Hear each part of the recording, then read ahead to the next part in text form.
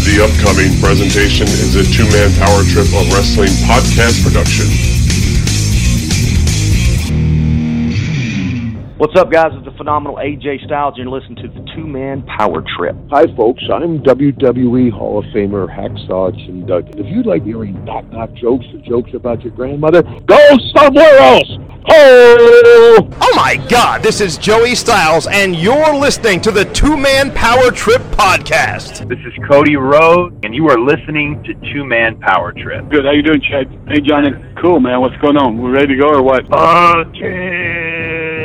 This is a special visitor to Hardcore Legend, Mick Foley. It was a very rough feud to go through with Rick. It was a very bitter feud, too. He certainly didn't like me at that time, and I didn't like him, and we were both trying to be at the top. I don't do many wrestling shows anymore, probably because I'm a bit ignorant. You guys probably know 10 times more than I do. Look, Mean Gene, I can't beat me. I'm the greatest of all time. And I would say that. And every kid they knew they could kick the shit out of me. At this point, I'll be at a signing, and little kids will come up to me and throw up the click sign or talk about, oh, your ladder match with Shawn at WrestleMania 10. I go, wait a minute, you weren't even a glimmer in your dad's eye. But yeah, bro, it's really flattering and amazing and humbling. Great talking to you guys. It's been your pleasure. They've worked in and around the wrestling business. They've studied thousands of hours of wrestling, and now they bring to you the greatest legends, Hall of Famers, creative minds, and both current and future stars of pro wrestling. They are Primetime Paz and Chad, the Two-Man Power Trip of Wrestling!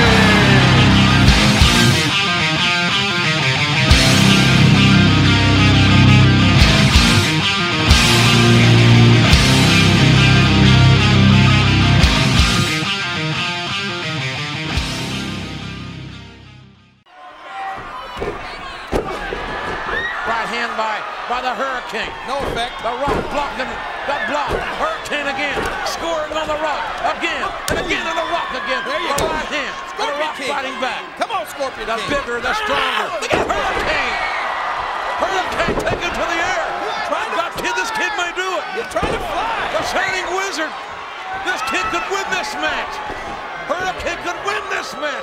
I didn't think it was possible, but he might just win it. Never quit believing. Look out, Rock! Don't believe in the right. From the sky. Crossbody. Hook the leg. You got it, kid. Oh, no. How close was that? Come on, Rock. What an upset. What an upset that would have been. Oh. Reverse elbow by Hurricane. Man, oh man, what an emotional night. A little blockbuster by Hurricane. Taking down the Rock. He's got it. Will it be? He got there. He did it again. He got it. No, he did not get it. He's going to get it. How close was it, though? Get up, Rock. Inches away. The Hurricane may have been as close as he will come to beating the Rock. Just inches away from 3. Come on, Rock. We're all counting on you. There you go.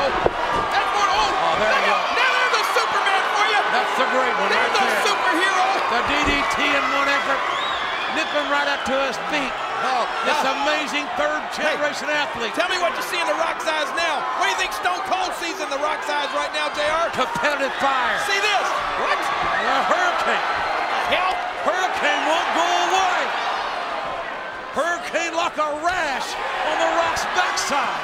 Just won't go away. Can you believe this idiot Hurricane is actually going for a choke slam? Yeah, there you go. Come on, Rock. Oh, hey! Well, the no disqualification here. The Scorpion King's jewel. Toe slam! Toe slam! The toe slam! Covering Kid! Covering Kid! Make yourself famous! Hurricane can... Come on, Rock! Hurricane can make it the biggest name in his life! Their leg! 3! Oh, no! How close! A long 2 count. It's only 2, JR. It's only 2. Only 2. You don't beat a superhero. There's only one left when there's only 2. Well, you don't beat a superhero that easy. Come on, Rock. Making me look like an idiot. Get up, Rock. You can do it. Rock has underestimated the heart and soul of young Hurricane. I think I did too. Hurricane set for the right. Spinebuster by the Rock. Okay, here we go. And now the momentum begins to change. Now let me talk for a minute, JR. This is what I've been waiting on all night. This is where the millions and millions of the... So much for the Rock's fans. We are about to see the most electrifying move in sports entertainment. Oh, wait. What? Rock got his Stone Cold. What the hell? The Hellraiser is back. The man that will beat the Rock at WrestleMania. What's he gonna do? Look out, Rock! Who the hell knows what the Rattlesnake's gonna do? What does the roll up? The roll up! The roll up! Did he get it? What? Yes! My God! Hurricane! Hurricane! Hurricane! No way! Hurricane has beaten the Rock! Impossible! Hello and welcome to the two-man power trip of wrestling. I am your host, JP John Paz, and on today's flagship episode, part of the two-man power trip of wrestling's podcasting empire, stand back, because there's a hurricane coming through as the former two-time WWE World Tag Team Champion, two-time WWE Cruiserweight Champion, the WWE European and Hardcore Champion, former WCW Cruiserweight and Hardcore Champion as well. Shane Helms, a.k.a. Hurricane Helms, joins the show. It's been a long time in the making. Been trying to get him on the show for a long time. Finally get him on. Get him on for a very good and very lengthy interview here today. Just absolutely love getting the chance to talk to him about a myriad of topics. We'll kind of start off with his last run in WWE, which he was recently furloughed, and how it was not a release. It was more of a furlough, and he will not be headed back there anytime soon. We'll get into that. We'll talk all about the role of an agent and a producer. We'll talk all about Vincent Kennedy McMahon. We'll talk about, what goes into that role and being a part of WWE behind the scenes, and how much influence does a road agent and a producer really have on the wrestlers and the matches, which I thought was a really interesting topic to talk about. We'll also talk about the world of WCW. We'll talk about Eric Bischoff, of course, 3 Count, Shannon Moore, Evan Courageous, Jimmy Hart creating a theme song and some videos, and them being that crazy boy band that could work, and they were great wrestlers. We'll talk about the Young Dragons and that feud. Talk about Sugar Shane Helms. We'll talk about the innovation that he had, the sensation of innovation that he was. Talk a little bit about Chris Kanyon and that relationship and that friendship. We'll talk about the matches with Chavo Guerrero. We'll talk all about the WCW sale to WWF and his run there. We'll talk all about how he was originally going to be Hollywood Helms, and then he became Hurricane Helms, and really what the collaboration or what his ideas were into that character and that gimmick. We'll talk all about that. Stephanie McMahon, Brian Gewirtz, the Hurricane winning the European title, and then the tag title with not only Kane, but then with superhero in training Rosie. We'll talk about Super Stacy Keibler. We'll talk about Mighty Molly Holly. And we'll talk about his entire run, including his feud with The Rock and defeating The Rock on Monday Night Raw.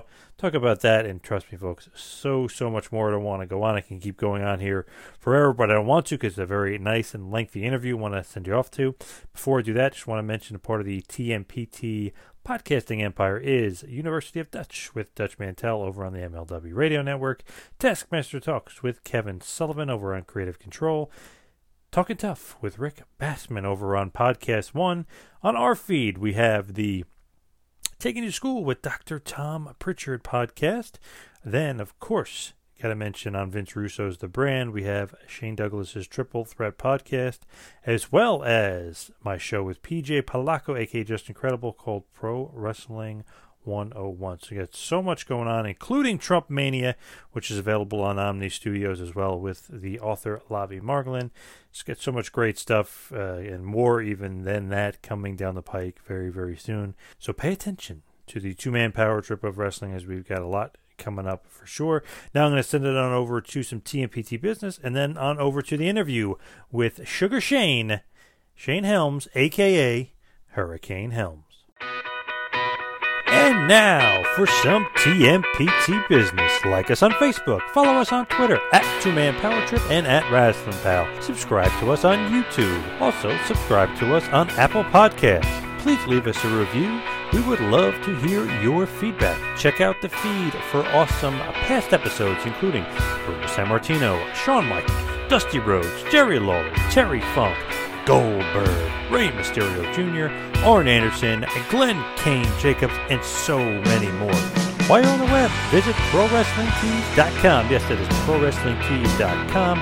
Visit our store, visit JJ Dillon's store, Francine's store, and of course, the franchise Shane Douglas' store. For all you Android users out there, find us on Google Play and Player FM. For all you iOS users, check us out on TuneIn Radio, Spotify, iHeartRadio, Podomatic, and now Stitcher. And of course, check out the Empire. Yes, that is the TMPT Empire now. TMPTEmpire.com for all the latest and greatest on the two-man power trip of wrestling. Stand back! There's a hurricane coming through!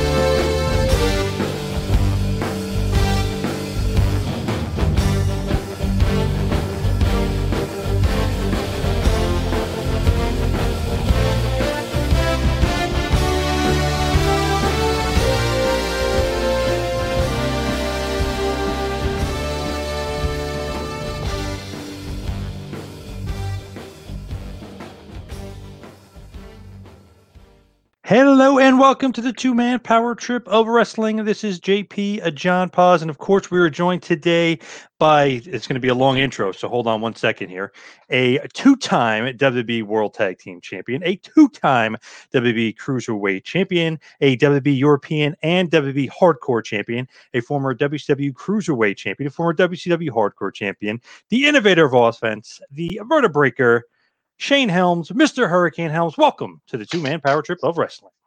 Good to have you. Good to be on your show. I got to correct on one thing though. The innovator of offense was Canyon. Yes, but you kind of. I was the sensation of innovation. Yes, true. That's what they called me there. And yes, that's true. Yep, you're right. That was one of the things that made me and Canyon such great friends. That little friendly competition we had. Yes. And it's so funny, too, because I wrote that note that you and Canyon were basically the innovators of offense in WCW, but you really, the sensation of innovation is really the technical name. But, man, is it just because, is it something to do with the water down there in WCW? You guys were like not only innovative where, you see crazy moves, but they were awesome moves that were effective and using psychology. So what made you and Canyon kind of kindred spirits in that way? That was just my mindset. I've always been a creative guy, and I carried that on through the indies. I started wrestling in 1991, so even by the time I got to WCW, I'd already created quite a handful of new moves anyway. And that was, like I said, that's just one of the things that kind of brought me and Canyon together when we first became friends. It was like, well, you made that? Oh, yeah, well, I made this. And then you made that, and I made this. And it was one of the things I respected about him before I even knew him as a person. One of the things I respected about him as a performer. To this day, it's something I respect. If I see somebody going out there and they're consistently creating new stuff, it's just something that catches my eye. So what have you been up to lately? I know you got the podcast, you got so much going on, but what have you been up to? If you're referring to the COVID era, my ass has been staying home. There's been a lot of staying at home. I did basically one appearance, which is about 2 weeks ago, and that's the first thing I did since. I got furloughed from WWE in April. It's the first thing, so that's the first thing. And I hadn't left my house maybe a month before that.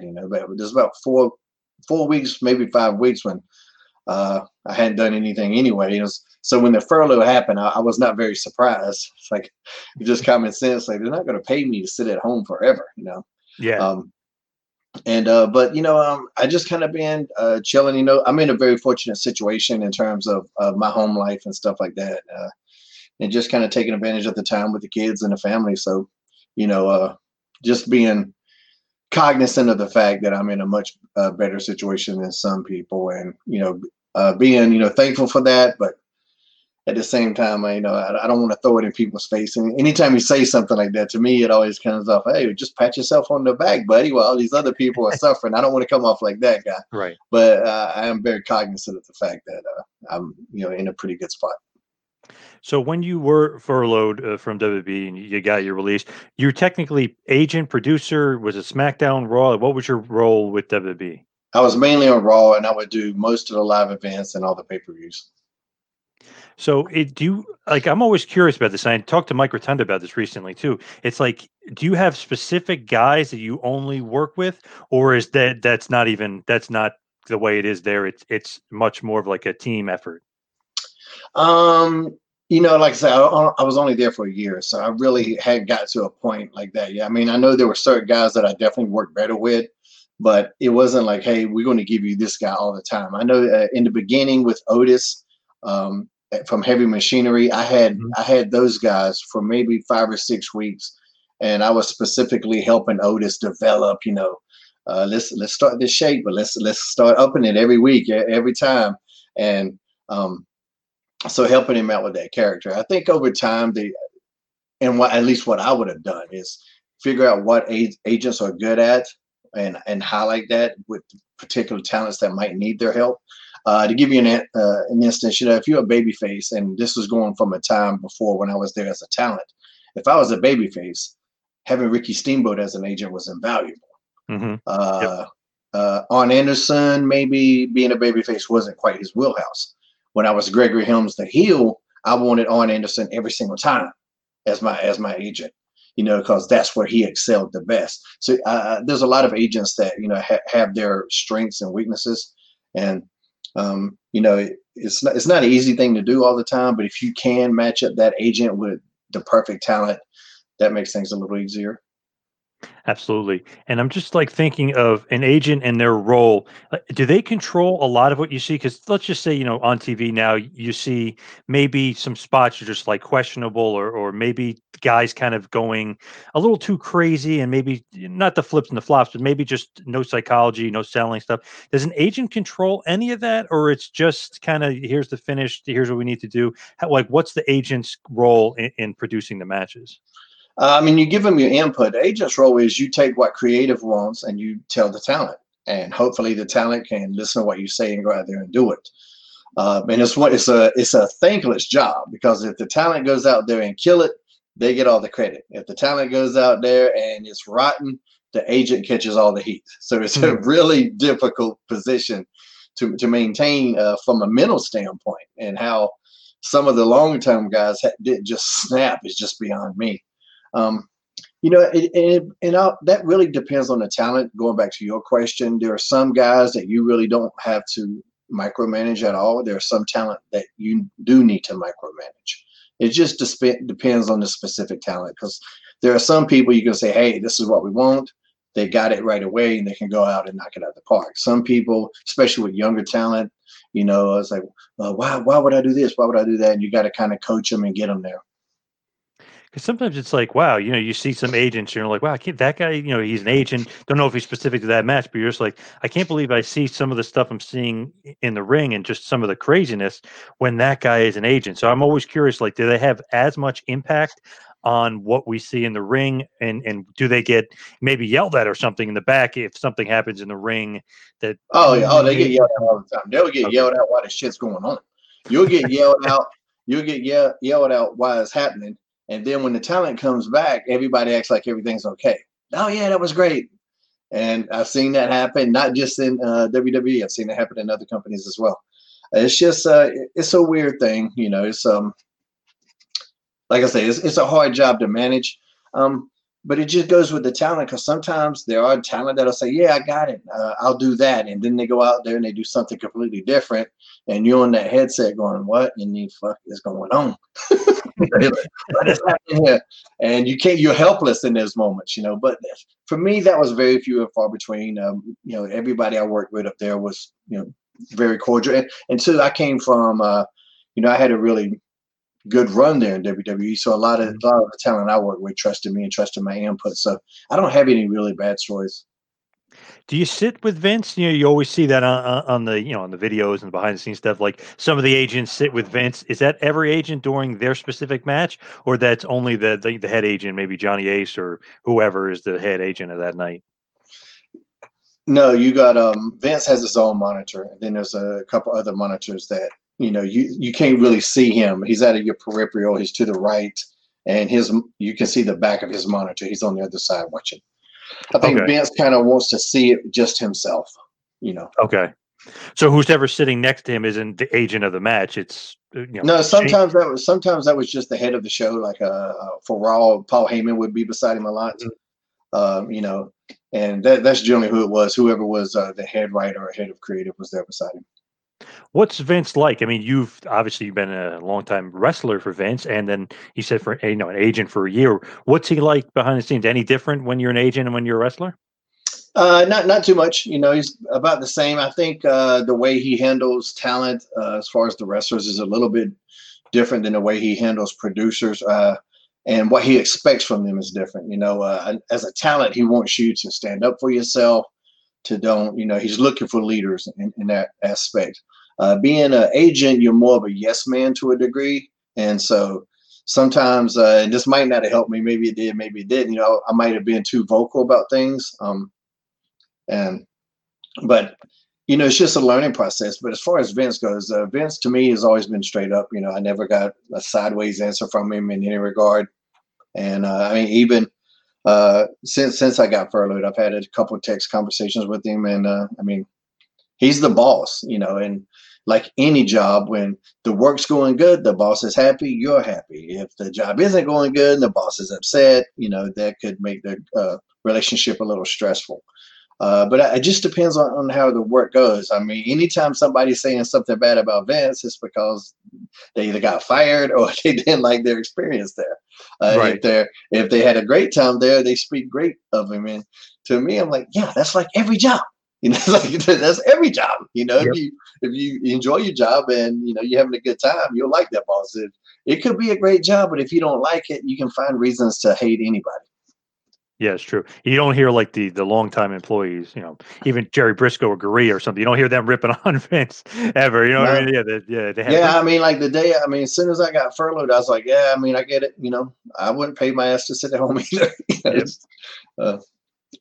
So was there official release after the furlough? No, I was never, because I had a talent contract and I was actually in transition to be an employee. So I wasn't even a full-time employee yet. So that was just kind of unfortunate timing. Like had I been an employee already, I might not even got furloughed. But because I was in that transition phase where this guy's not even an employee yet. And of course the idea is to bring me back. So it's just, one of those things. Were you going to be an on-screen talent before, you kind of became a producer? Were they going to use you as a wrestler, or were they going to use you as a manager? No, just the contract was kind of the same. It was kind of the same thing as what I had before. And so, then they came out with the action figures of me, the elite gimmick here. Oh yeah. So, figure, yeah. So I don't know if the other guys had the same type of contract I had, or if there was something different because of that, because, they brought a group of us in at the same time. And I was the only one that ended up with an action figure or something like that. So I don't know if it was exactly the same. I don't see how it could have been, but because, I had a pre-existing character and merchandising deal with WWE. So it was just, I had to go from one contract to another. And during that time is when the furlough happened. So I definitely want to get into WCW because I'm a huge WCW mark, but I do want to kind of get into the Hurricane. You're mentioning that figure. It's almost like the perfect character, like to me, of a WWE guy. They look at him like, wow, looks like a comic book character. He obviously, he can work in the ring. He can talk. He's funny. He can connect with the crowd. But they can make his action figure. They can make the mask. They can make the cape. How did the Hurricane character come about? Because originally, were you going to be Greg Helms? Or were you going to be Hollywood Helms? You were going to be something else, right before you became the Hurricane?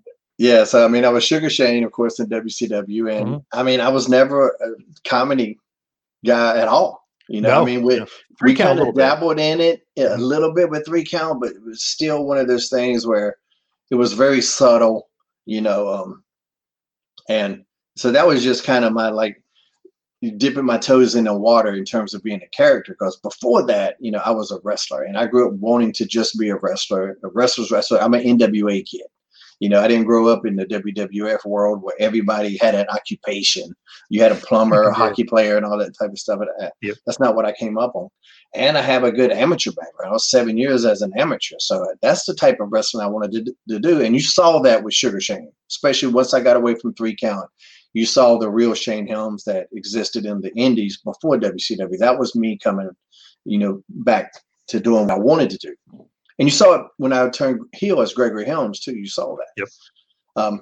But then I get to WWE, WWF at the time. I can't be Shane because of Shane McMahon, which I understand. There was never any heat, although, I think some wrestling fans feel like there should be. But to me, there's not. It's one thing you learn when you're a writer, and I've taken several writing courses, just finished one recently. You don't want to have characters of the same name. In books, it's even more confusing. In TV, sometimes you can get away with it if you got a Chris Jericho and a Chris Benoit, but they refer to them as Jericho and Benoit almost 99% of the time. Right. Very rarely was it just, hey, Chris. So I understood that I wasn't going to be Shane. I was hoping I could keep Helms, but I was concerned about that because Triple H had Helmsley. But he was at that point, he was legit Triple H. Nobody referred to him as Hunter S. Helmsley anymore. So I was able to keep Helms, and they wanted to call me by my shoot first name, which is Gregory. I wasn't a big fan of that. I've never gone by Gregory, and there was no hook to it. At that time, coming into WWE, what a lot of fans don't realize is that the WWE audience in certain parts of the country had no clue who the WCW guys were. They just didn't know. Maybe if you were at the top of that WCW card, but I was not at the top of that WCW card. Right. And I knew that. And they did have an idea to call me Hollywood Helms. And that was kind of more because of what they saw with the Sugar Shane character when I would come out with the Nitro Girls, which we called the Sugar Babies at the time. Oh, yeah. I would kind of dance on the ramp, then go down there, a little flamboyant with it. And so they were wanting to play off of that. And, but I just heard Hollywood, and I was just me going, well, Hulk Hogan was just Hollywood Hogan, I don't want. Yeah. There's some gigantic shoes to fill, and he really killed as Hollywood Hogan. That was huge. And two, I just kind of thought of, nothing about. I'm very aware of how crazy my accent sounds, and it doesn't sound like anything when you think of Hollywood. Just to me, I just wasn't on board for it, and I asked him, could I try to figure out something else? But they called me Gregory Helms the first night. I was on a plane ride home, writing down every name I almost used in the Indies, all these other names I could have thought about. And I was the Hurricane Kid briefly, maybe in 1992, maybe 93. I forget what year it was. But so I went back to him next week, and I got to the building early before the production meeting started, before catering, anything had opened. I got there that early, and I saw Stephanie McMahon coming in. And Stephanie was the one who had told me the week before about the Gregory Helms thing and all of that. And I just went and said, hey, what do you guys think about Hurricane Helms? And she goes, you really don't want to be Gregory, do you? And I said, no. I said, it just doesn't have a hook. And I used those exact words. And when I said that, she was like, this kid's not an idiot, which that was a good, that was a good sign. And so then she goes to the production meeting. I go to catering, whatever. A couple hours later, they're done. And Vince McMahon, I see Vince walking down the hall, and he goes, Hurricane Helms. I like it. And that was it. Nice. And then I was, but I still was Sugar Shane style. The little trunks, the little shiny robe type thing. The outfit with the actual superhero idea came maybe a month or so later. Is that you creating it? Is it collaborating with Stephanie and the writing team? And who creates the Hurricane character and the gimmick? The head writer was a guy named Brian Growitz at the time. He's helped so many guys, Edge and Christian, Rock. Just there's a slew of guys that he was the guy that he worked for. And I knew Brian only briefly, just conversations. I didn't really know him as well at all. But I wore comic book shirts all the time. I got the Green Lantern tattoo on my shoulder. And I think Brian had always wanted to do a superhero type character, but just had never really pulled the trigger on it. I don't know if he was there during the Blue Blazer era or not. I think that was even before him. And the Blue Blazer kind of dabbled on it, but it wasn't full force that this guy's a superhero. You know what I'm saying? Yep. But and I'm not even sure that that's the way they were going to go with me at first. But Stephanie, Brian pitched the idea. Stephanie came to me again. And it developed over a couple of weeks because I was in the Alliance, and it was, there was like a Stone Cold Appreciation Night where I gave Steve Austin my Green Lantern shirt. There was what it started. I remember the first thing started. I had to do a backstage skit with Austin, and he was going to ask me about my tattoo, and that's all I knew that we were going to talk about. Like, he was going to ask me about my tattoo, and I say something. And they were very loose with the verbiage. Steve can say whatever he wants, I'm hoping I don't mess up. Yeah, I'm nervous as hell about this whole situation. And I just started talking about the Green Lantern like it was a real person. And I don't know why. It was just what to me felt funny and entertaining at the time. And in the comic books, Green Lantern, maybe a year before that, had a big heel turn where he became Parallax. And there was a famous issue where he dropped Superman with one punch. And so when Austin started asking me about it, I go, yeah, he knocked Superman out, one punch, bam. And I don't know why I talk like that. Yeah, I don't, no superhero talk like the Hurricane talked, but it's just the way it came out. And Deborah was in the room, and Deborah started laughing, and Steve's like looking at her, and he's playing off her, and it just worked. And so I had a couple of weeks where I would do stuff like that where they were like, yeah, just doing your promo, but then go off into some comic book stuff. And that would kind of be the general direction. So I know there's one, too, I was talking about Michael Cole, and I was like, that reminds me of the time that the Green Lantern, and I don't even know what the hell I said, but it was just me throwing out random comic book stuff. And they really liked it. And then Stephanie come up to me one week and go, we're thinking about making you a superhero. And I remember going, yeah. And she goes, yeah, like with a cape and a mask and everything. What do you think about that? And keep in mind, I had the little trunks on at the time, like these little small ass Randy Orton type trunks. And I'm going, I was like, well, I'm basically in my underwear now. So whatever y'all want, I'll give it a shot. And that was it. The next week I came out in the Grand Rapids, Michigan was the town. I do remember that. I won the European title in the debut of the Hurricane. But that was, nobody understands just what I went through when I put that outfit on for the first time. And I was walking down that hall, and you could see all the guys looking at me, and some of them are like, what the fuck is this guy doing? Even my friends were like, wow, man, they're encouraging, but nobody knew if it was going to work, and that was a lonely night that night, but it went out, everything kind of worked. And just over the weeks, as the fans took to it more and more, and they took to it because they could tell I was committed. That was the key. I knew that. I knew that from 3 Count. 3 Count worked because I was committed to me singing and dancing. I didn't want anybody to think I was laughing at the gimmick. When I was in 3 Count, I was committed to it. I was dancing my ass off trying to sing. I can't sing. I could dance a little bit, but I would intentionally not be good sometimes. But I didn't want to give off that I was doing it on purpose. I would try to let them know that I was trying to be good. The Hurricane was the same thing. I had to believe in the gimmick to make the fans believe. So who's coming up with, stand back, there's a hurricane coming through, and, catchphrases and things like that? Like, are they trusting in you, or you're collaborating still, or it's like they kind of go to you? It's like, okay, you're the character, you're the Hurricane. What do you got? It was a lot of collaboration, but I would just say stuff, and if people popped, I kept it. Like, I would do what's up with that? Like, I don't know why I said that for the first time, but I did, and everybody laughed. Like, oh, okay, I might need to keep that. And then the first time I did There's a Hurricane Coming Through was actually, I said, excuse me. It was, there was something, it was like I think Matt and Jeff and Lita were talking to Kurt Angle, and I came through in catering, and I come through, and this is a skit backstage. And I was like, excuse me, there's a hurricane coming through. And when I said that, I was talking that Shane McMahon was kind of watching it. I don't know if he was producing the segment, but he was watching it. And I remember him popping over it and thinking that was funny. And so that was going to be my deal. And then I don't know who thought it had Stand Back, but if you remember, Vince sang the song Stand Back on the Power Driver album. Oh, so yeah. whether it was the next week or the week after that, Vince had me, they had this audio thing set up where I would record the Stand Back, and Vince actually produced that. And he has such a powerful voice. His voice is so much more powerful than mine is. I'm generally kind of soft-spoken. And he would come in there, he'd be like, stand back. And I'd be yelling that shit hard as I could. He'd be like, no, do it one more time and really get in there. Stand back. And I was like, Vince, this is all I got. I'm giving it everything.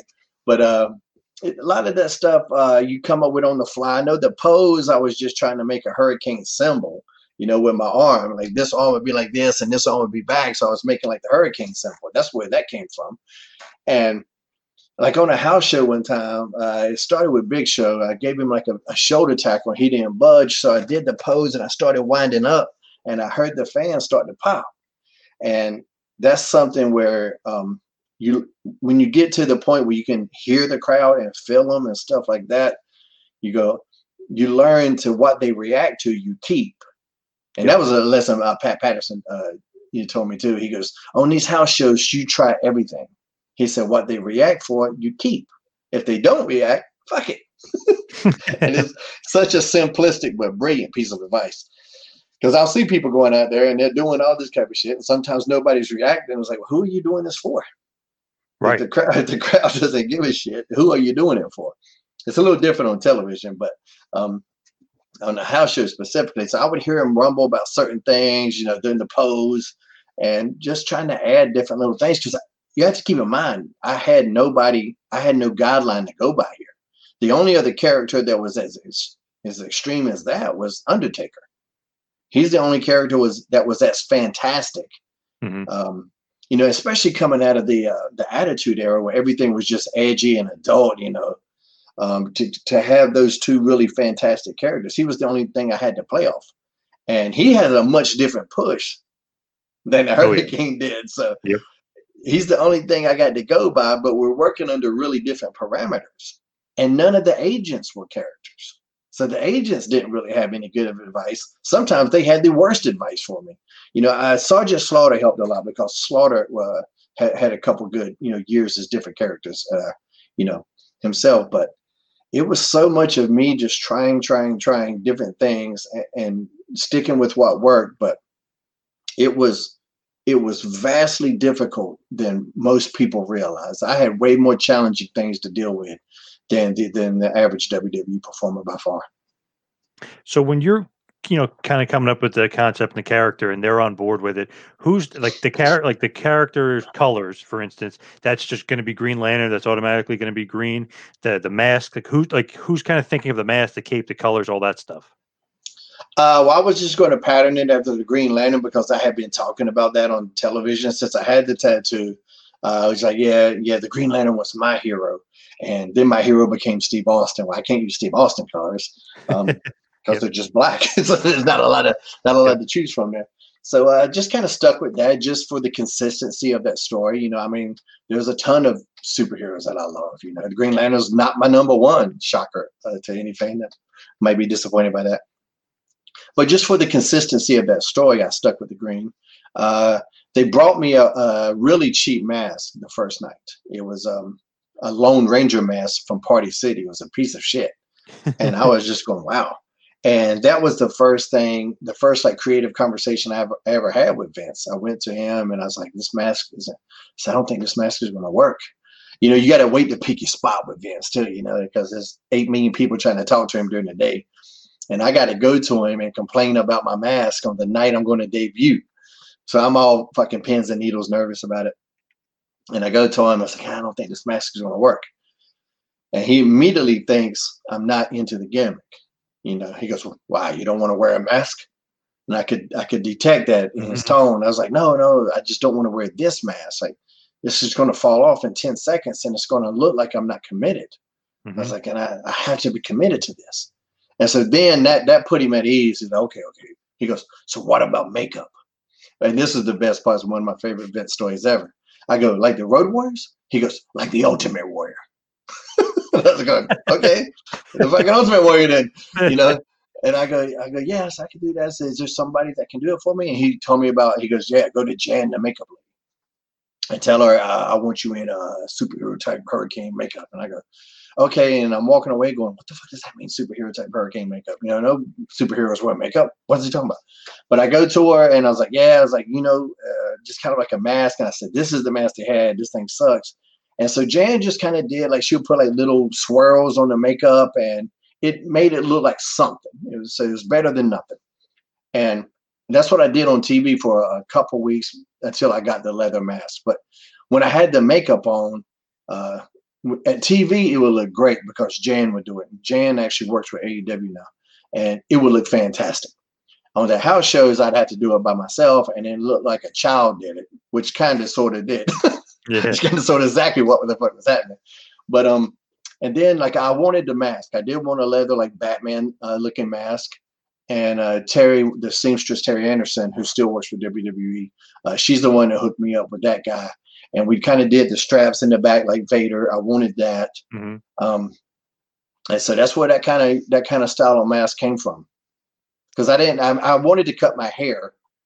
I still had long hair at the time, and with the mask, I didn't want to be Kane. So I didn't want to have that look of Kane. So I would still keep the ponytail. But then, like with the Velcro straps and all the leather, like my hair was just getting ripped to shreds all the time. And so that's when I ended up going to the green hair. And like at first, it was just like little green tips. I just wanted to add something to it because it was just kind of bland. And then we just went full blown bright green. But at that time, they kind of just let a lot of the talents work on their own look, unless it was something that the company wanted. They kind of gave me some freedom. You know, I think they could tell I was invested in this character. They could tell that I liked it, and they could tell I knew about the comic world. So why have somebody that doesn't know shit about comics come and give me advice on what a superhero looks like? I love that he can't say he's Road Warrior. It's got to be his creation of the Ultimate Warrior. That's who he wants you to look like. It is awesome. Yeah, that's what popped me to this day. That was in there in 2001, and I can still remember that to this day. Love that. What a nut. I love it. He's crazy. Like the Ultimate Warrior. And I was like, oh, all right, calm down. Now, who is the number See, one? if I would have said Legion of Doom, I told Tommy that story. Tommy goes, "You just said Legion of Doom." I go, yeah, true. If I'd have said Legion of Doom, I could have got away with it. Yeah, see, he only likes his own creations, apparently. Yes. You can't say, somebody else. So who's your number one that you said Green Lantern isn't? I'm shocked by that. Who's Black Adam. Oh, Black okay. Adam's my favorite comic character of all time. And it's such a weird twist of cosmic fate that my nemesis, The Rock, is going to be Black Adam, and he's going to be perfect for it. I'm so excited for that. Yeah, that's pretty cool. What do you think about when you started feuding with The Rock? I just always remember you going for that choke slam. It's just, I don't know, it's just so funny, like on a bigger guy. I love that. Or, when you had two bigger guys, what was it, Austin? Yeah. Was it Austin and Perfect? Trying to remember who the two, or no, Austin Triple H. Yeah. Wasn't it? You had them both. Yeah. I don't know. I always love that because it's so funny. So what about The Rock and kind of feuding with him and going through that, because you do end up getting a pinfall victory over The Rock. Yeah, I mean, I just felt that kid needed a rub. I saw a bright future for him, and I was just trying to help him out. That's just it. Yeah. That was just an organic thing. The first backstage skit we did was in Toronto, and that was all it was ever going to be, was that first night. And it just that skit went so well, that backstage promo with us, and then there was a battle royal later that night too. And The Rock's in there giving a smackdown to this guy, giving a smackdown to that guy. And then he comes to get me, and I block it and start firing back. And you can just feel it, the crowd just come. Oh, shit. Like, it was one of those very organic things. And after it was over, I was excited, but I thought that was going to be it. There were no plans for it. Nothing was discussed. Hey, we're going to do this, this, and this, and this for the next couple of weeks. None of that. It was just going to be that night. And so when I'm done with it, I'm happy because I know the skit killed. Everybody was talking about the skit when we were done with that. But then after the interaction we had in the Battle Royal, which was our first physical contact, I was excited about that. But you don't know if they heard that, because up in Gorilla, when you got the headsets on, sometimes you can't hear the crowd as much as you can when you're in the ring, of course. And so I was like, man. And sometimes creative just doesn't pick up on it. They just don't, So there's been a lot of cool things when you go to the back and like, man, something else going to happen, and then it doesn't. So I didn't know. But luckily they did. They did pick up on it that night. And more importantly, Rock did. Rock picked up on it. And so we just week after week, we were doing these promos, and that was so much freedom with the two of us. Like when Rock picked out his phone and go, "Hey, it's nothing." He says he knows you. That was my line. Like I gave him that line. Yeah. They didn't. It wasn't a line for me, but he was gonna say I was 5 foot nothing, 100 pounds of nothing, and I just said, I asked him, I said, "Hey, do you got your cell phone?" He goes, "Yeah." And I said, "Say it's nothing. He knows you." And he goes, "Oh." So we had that back and forth. We had good chemistry, and he appreciated that too, because I knew I'm getting the rub here without a shadow of a damn doubt. So Yep. I don't care who comes up with the line. I don't care who says the line. I want these segments to kill. If they kill, it's going to make us both look good. Absolutely. And then it led to the match, and you want to talk about pressure. Now that was some pressure. I've explained this to people, and I've asked them. I said, "Who do you think the pressure was on?" And they're like, I don't know, Rock. And I'm like, why? He's going to WrestleMania. That match could have been terrible. He still would have been a Rock. Yep. If that match is terrible, you're never going to see Hurricane again. So, right. True. Yeah, a lot of pressure. 100% of the pressure's on me. I got to go out there with a top guy, one of the top guys, one of the most popular guys to ever do it. And now we know one of the most popular people to ever exist on the damn planet. Yep. So I got to go out there and carry all of that weight. So, but it went, super good. And, he loved it and I loved it. And it's one of those matches that people still talk about. They call it a mini feud. And it was because of the duration, but I'm like, it's weird that a mini feud, the memory of a mini feud lasts longer than most of the major feuds. Right. Yeah. So many people remember that feud. And the thing is, you guys did have great chemistry. It's that easy because it's The Rock, or it's not easy because it's The Rock? You know what I mean? Like sometimes it could be harder because of who he is and how popular he is. I'm like, my style, I was very adaptable. I mean, not to pat myself on the ass too much, but you never saw me strike out. That's one thing I always say, no matter where I was at on the card. And we can argue about what my success was, but I never struck out at base. I could adapt to anybody. And I was very proud of that. The way I trained myself coming up, I didn't want to be, regulated or whatever I was trying to say, to just one style. If you wanted to do some lucha stuff, I got you. If you want to do mat-based stuff, I got you. If you want to do comedy, I can do that. You want to get serious, I can do that. I was very adaptable in that sense. So, and Rocky's good. I mean, that's the thing. If you got two talented people in there, it's a little bit easier. That's the thing when we tell everybody our toughest match. Here's a little insider secret for you guys. Our toughest match is never really our toughest match. The toughest match is when you're in there with somebody that sucks. That's when it's hard. That's when it's difficult. So if you ask me my toughest match, I gotta say The Rock, and I gotta say Undertaker and Matt Hardy and Jeff Hardy and all these people. But no, they were physical. A lot of shit in those matches hurt, but they weren't tough in terms of the performance. What sucked, when it's tough, is going out there with somebody that doesn't belong in the ring and having to dig a performance out of that. That's when it's tough. Rock was super talented, and it was easy. Anybody you can think of like you didn't have good chemistry with that was tough to get a good match out of? I mean, there was a few, but it was a lot of the guys because they were young at the time, stuff like that. I remember one time I was in the ring and John Heidenreich's coming to the ring, and the referee comes over and goes, "You guys got 90 seconds." And I go, "What?" And it was supposed to be like a 5 or 6 minute match, and it's cut to 90 seconds. And I don't know why. I don't know if it was a test to see if I could pull it out or what. And I was just going, "What?" And I got to talk this guy through a 90-second match, which that might seem like a short amount of time unless you're in there with an incredibly powerful human being that is capable of snapping your neck. It can get difficult at times. But on the big stage in the big companies, I don't have any memories of like, oh my God, this is just tough. La Resistance was pretty young when they started. So some of those matches were kind of ugly at times on the house shows. But for the most part, I was very adaptable. And there was, and no matter if I didn't like the creative behind the match, once that camera's on, I'm going to go out there and do my absolute best anyway. I'm not going to go out there and sandbag anybody or anything like that. I don't believe in that. And I've seen people do it, but it's not something I believe in. And as you're kind of going along, you'll have Kane as a tag partner, and you guys will win the tag titles. What was it like, kind of, because as a fan, you never know. It's like, okay, they win tag titles. It means something to you. It probably means nothing to the wrestlers.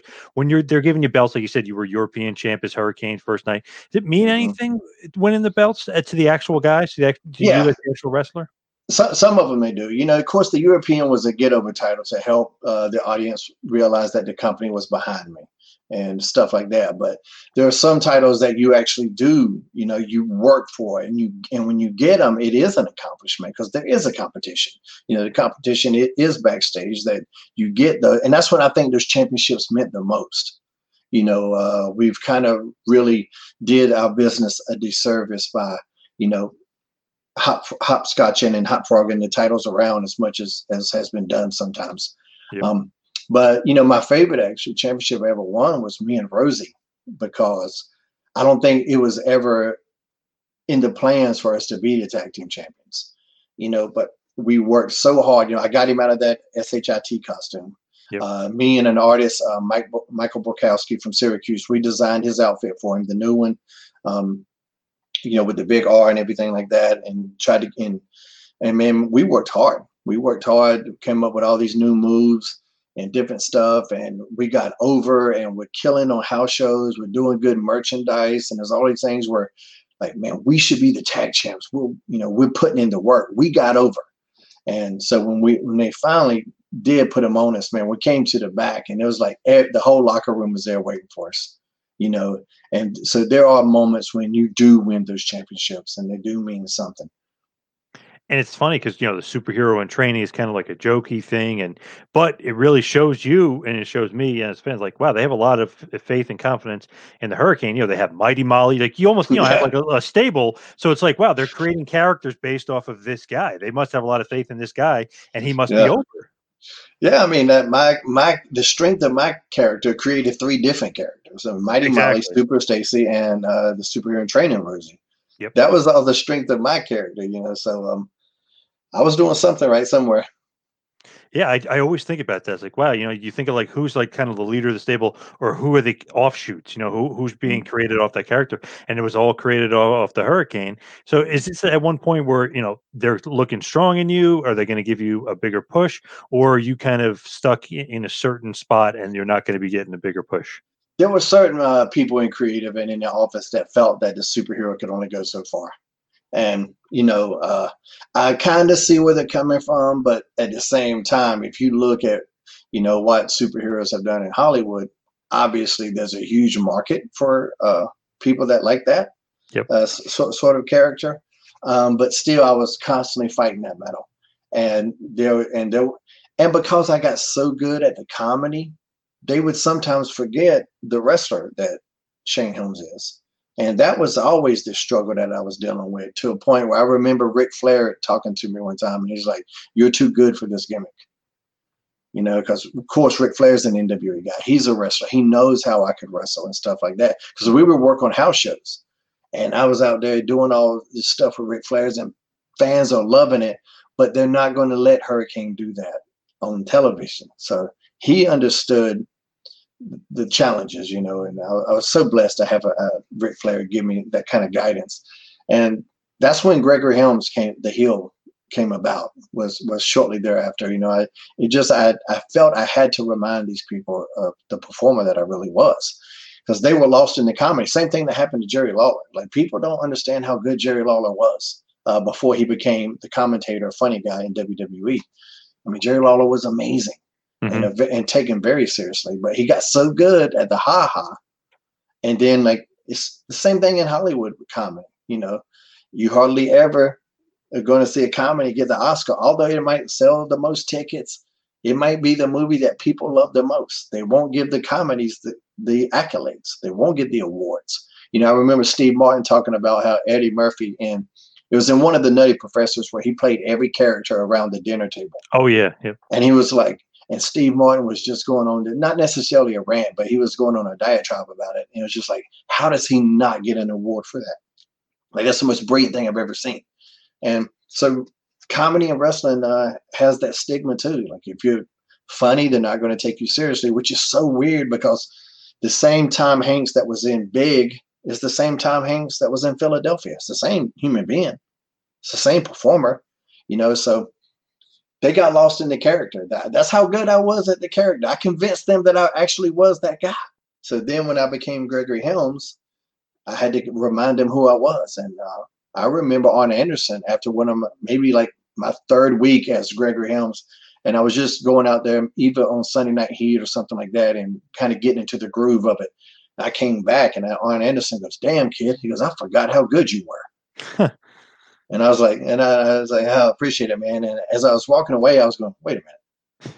Is that a compliment? Damn. It was a huge compliment, but at the same time, it validated what I knew. I was like, they forgot who Shane Helms is.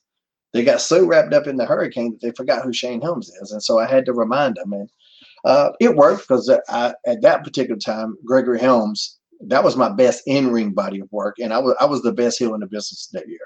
Nobody liked me. I wasn't selling merchandise. Everybody hated me. I took a beloved character with a very minimal heel turn and made everybody go from loving me to hating me. And those merch sales dropped like a motherfucker. That's the only part that's like it. Because that Gregory Helms merchandise did not fly off the shelf like the Hurricanes did. And but Vince took care of me money-wise because of that. He knew what I was trying to do with that character. I wanted to be a legit heel. I didn't want to be a tweener. And there's nothing wrong with tweeners. I think the way tweeners are looked at is a little less now than before, but I didn't want to be a tweener. Tweeners have a very important role in this business, but that's not what I wanted to be. I wanted to be a legit heel. I wanted people to hate me. I wanted them to despise me. And so that's what I did with Gregory Helms, and it worked for the most part. And with the second reign of your cruiserweight title, you had 385 days as champion. So, in a period of time where WWE kind of didn't really give long title reigns. Maybe like Cena when he had a long run with the world title, which is different. But they didn't really give too many long title reigns for sure. And 385 days cruiserweight title, which they were flip flopping around like crazy, was pretty damn impressive. Yeah, it was. That was fun, But at the same time, I would be wrestling for the United States Championship here and there, and I would team up with somebody and go for the World Tag Team titles. And I'd wrestle.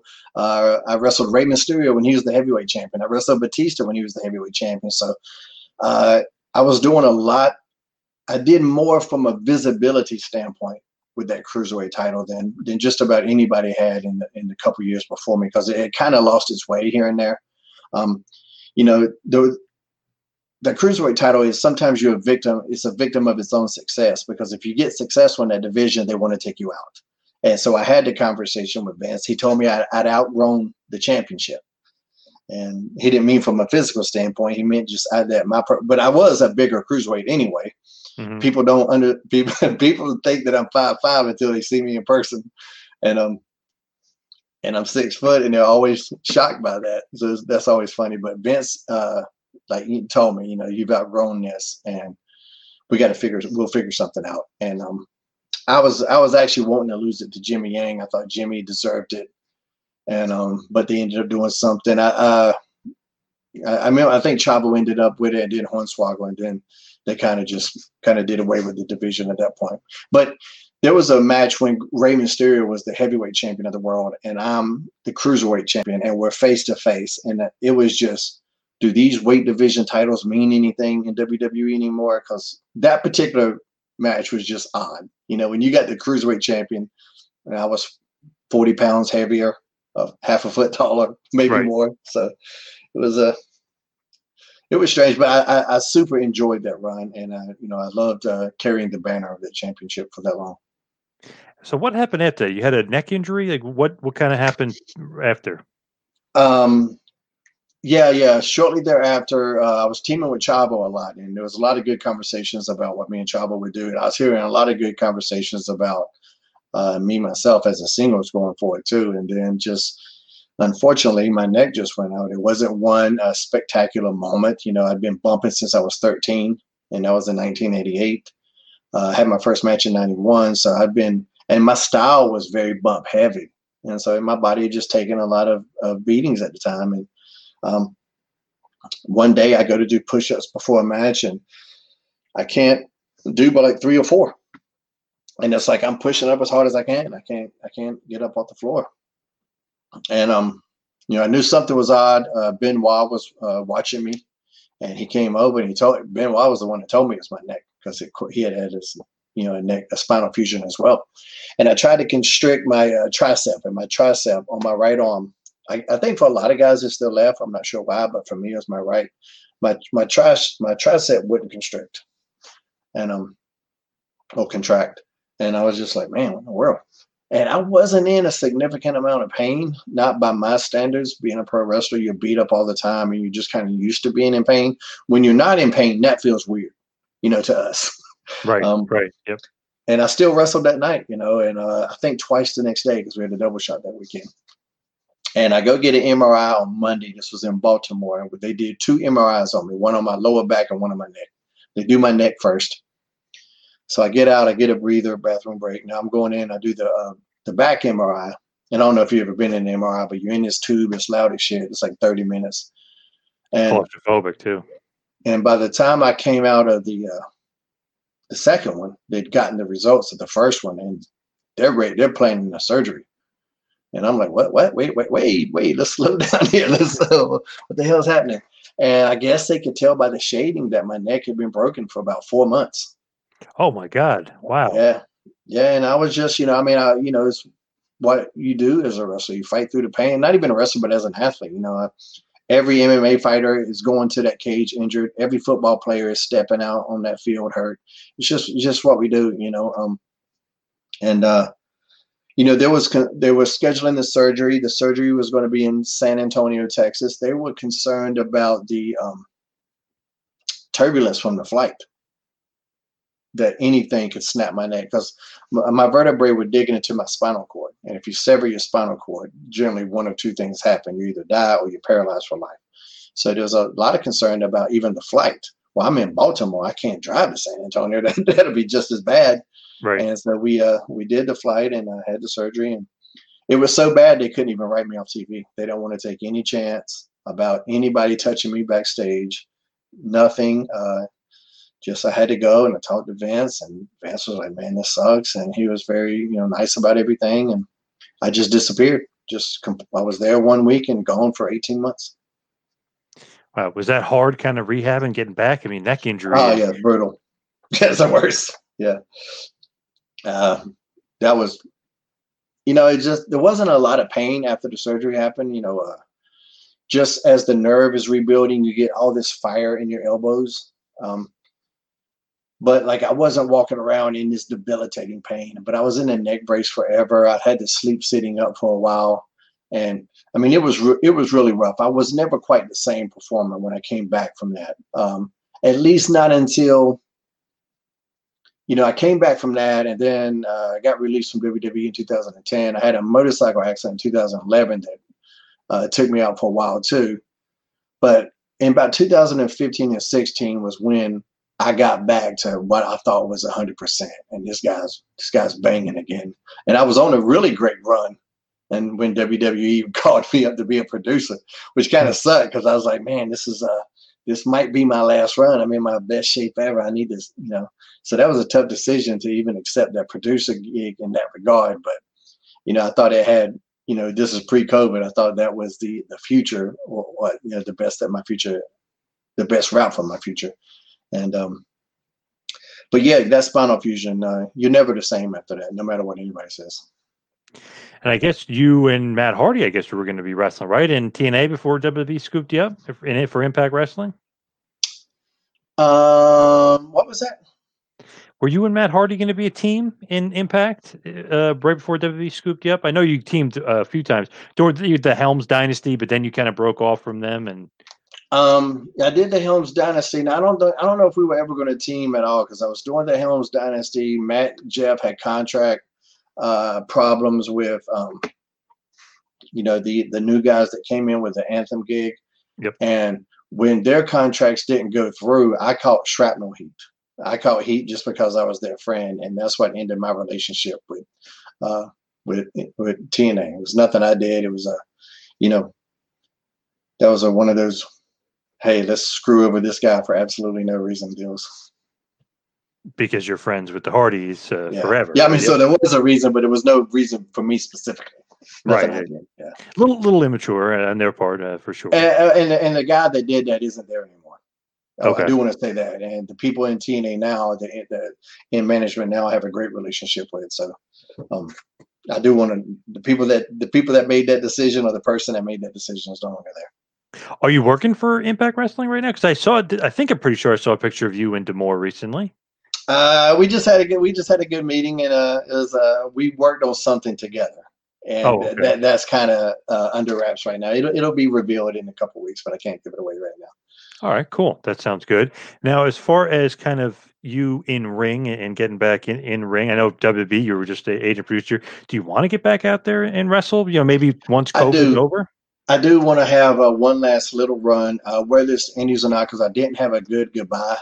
I wasn't ready to hang it up. And as a matter of fact, when I had my last match in March, April, whatever, 2019, it snuck up on me because I was just finalizing my indie dates. All the while, I'm still a producer at WWE, but they let me. They were very gracious and let me finish. So it might have been June, maybe May or June of 2019, and it snuck up on me. And I'm like, oh man, this is my last match. And it wasn't. I didn't make big deal about anything like that. The company was real gracious to me. And I remember the locker room. They all came out to the ring, and big thank you at the end. It was super cool. But I never said retire. I never uttered those words. So. There's a couple things I want to do. I think I got a little bit of gas left in the tank. Nothing. I'm not going to go on a 87 country world tour or anything like that. But there's a little left in me, and right now I'm feeling great. I'm blessed and feeling pretty good right now. So we'll see. Nice. Now, I just want to go back to you mentioned before that Benoit noticed the neck injury. Just want to ask you about Benoit because obviously what he did was horrific and everything, but you got guys like Jericho and Chavo who were really close with him and saying he had some issues, this and that, but he was really a great guy. What was kind of your impression with Benoit? Were you guys close at all, friendly at all, or? Yeah, we were super close. I was actually because of the neck injury. We were close because we started working together when I was Gregory Helms, and Chris was that type of guy. If he had good chemistry with you in the ring, that helped the friendship. And he just thought I was funny. I was kind of one of the locker room guys that made everybody laugh and stuff like that. I was one of those guys. I tried to keep the locker room kind of upbeat, and he appreciated that. But when I went out with the neck injury, Benoit would call me as much as anybody, more so than some of the people I thought were going to call me, strangely enough. And I was one of the last people he talked to before his ending there. And it was super tough for me. Super tough for me to wrap I still haven't wrapped my head around it all these years later. Yeah, is that just like absolutely shocking that things went down that way? Obviously, no one sees that coming, but was there any kind of signs or anything? He seemed... No. I think once something like that happens, you can look back and I think your mind kind of like, well, he was kind of wild. And there's a lot of people that are wild. A lot of people that say silly shit and stuff like that, but still don't go do that. But Chris was different. He certainly was different, and he certainly had these unique things about him that in retrospect you look back and you go, man, well, that was pretty odd. But I think that's just people kind of highlighting things, your mind playing tricks on you. There was nothing about me that thought he was going to do anything like that. He was definitely odd, definitely unique, but he was also this guy that was super loyal to his friends. Like I said, he would call and check on me all the time, and that's the guy I knew. So, it's shocking. Yeah, of course it was shocking. It was shocking to everybody, but there was nothing, that in our interactions ever that would have in a million years made me think anything like that would have happened. Is it hard to separate the person from the wrestler? Because it's, you read the internet like, oh, he stunk as a wrestler. And it's like, nah, he was pretty much top 5 worker. He's pretty much unbelievable. Is it hard for you to kind of separate the wrestler? I don't know who the fuck said he stunk as a wrestler, but that person's an idiot. Oh, man, I was reading some Twitter. I was reading some Twitter things, and Colin Delaney told me, hey, don't even read these idiots. Ignore these people. Like, you got. No, he was a masterful wrestler, and everybody knows that. Everybody that's not just trying to be a troll or anything like that. But sometimes it is hard to separate. You see that now a lot of time, especially with the political divide in the country. You'll see, hey, this actor leans right or leans left, that doesn't really have any effect on their performance. Kanye West might be a damn lunatic, but he still's got some banger music out there. I'm not gonna not listen to his songs just because he's a maniac these days. James Woods might be the creepiest guy on Twitter right now, but he still has some really good performances. So yep. I can definitely separate the guy and the artist and the performance. For sure. Now, I just wanted to ask about WCW, just to go back to it, because I was such a WCW mark. There was a period of time where the cruiserweight division was just unbelievable. Then it slowed down for a while. And then I felt when you guys kind of interjected in, the cruiserweight division was kind of put back on the map. Was that kind of your feeling too? Like, hey, we're going to inject some life into the cruiserweight division? Yeah, I mean, that's kind of exactly what happened. They wanted to, in WCW, they wanted to bring in some American talent because they had a lot of luchadors and they had some talents from Japan. But for the American side, they had like Billy Kidman. That was it. So there was this idea that, like, all right, let's bring in some American, because that WCW Cruiserweight division, and Bischoff talks about this quite a bit on his 83 Weeks podcast, and just how big of a component that was of the success of Nitro, was this new thing. Yep. And if it wasn't for what Bischoff did with that cruiserweight division, you might not have never seen guys like a Rey Mysterio and stuff like that, and how that really changed the perception of smaller guys in the business. You might not have ever seen me, period. So all of us owe Eric Bischoff, a drink at the bar in that regard. But like all divisions, there's ups and downs. There's been times when the heavyweight title didn't mean shit, So there was time when the cruiserweight title too might not have, I know there was times like Prince Ikea had it, and he was like, "What is happening here?" And he painted it purple and shit like that. So there was definitely some low moments, but I know it really started to pick back up, and what they were doing with Sugar Shane at the end, I thought, we were having some of the best matches on the card almost every single night toward the end. Yeah, like you said, for the sensation of innovation, Sugar Shane. Where did that come from? Is that Jimmy Hart kind of creating the music and the dancing and that? Like, who, or is that you coming up with that stuff? Because the theme song is great too. Which part? Which song? Like the Vertebreaker, like that. I wrote the Vertebreaker, and I based it off a Wu-Tang song clone. Not ODB, who was a member of the Wu-Tang Clan, had a song called "Shimmy Shimmy Y'all." And if you listen to Shimmy Shimmy Y'all, you can hear or you listen to Vertebrae song, you can hear the little piano, the same similar piano keys. And I just gave that song to Jimmy and was like, "Hey, can we make something out of this?" And he got a group, I believe they were called Boys with the Bass, or Boys in the Bass, or something like that, out of Tampa somewhere. And he got them they had to modify the lyrics a little bit, but they took my lyrics and put it to Vertebrae. That is great. And of course, the 3 Count song, which everybody knows and loves. Is that Jimmy Hart, or is that you guys too? Jimmy Hart wrote that, except for the parts where I would rap. I wrote my little rap parts, but other than that. So on one of the songs, it has a dual credit with me and Jimmy Hart. The other song was all Jimmy. Nice. Did you like 3 Count? Was that kind of your way in the door, thinking that? And then It was just a way in the door. I never grew up on that type of music, didn't like that type of music, but I liked the gimmick once we got into it, and it was a lot of fun. Now, as we head towards the finish, winding it down here, just like a generic question, I'm just always curious because literally, like you said, you've been wrestling since 91, wrestling in Omega with the Hardy Boys, starting out all the way in North Carolina with all those guys. Obviously, WCW, you and Chavo Guerrero tore it up many, many nights in WCW, especially towards the end in 2001. Love those matches. Do you have some favorite matches? Hurricane, just maybe in your career, some maybe favorite opponents, something that sticks out?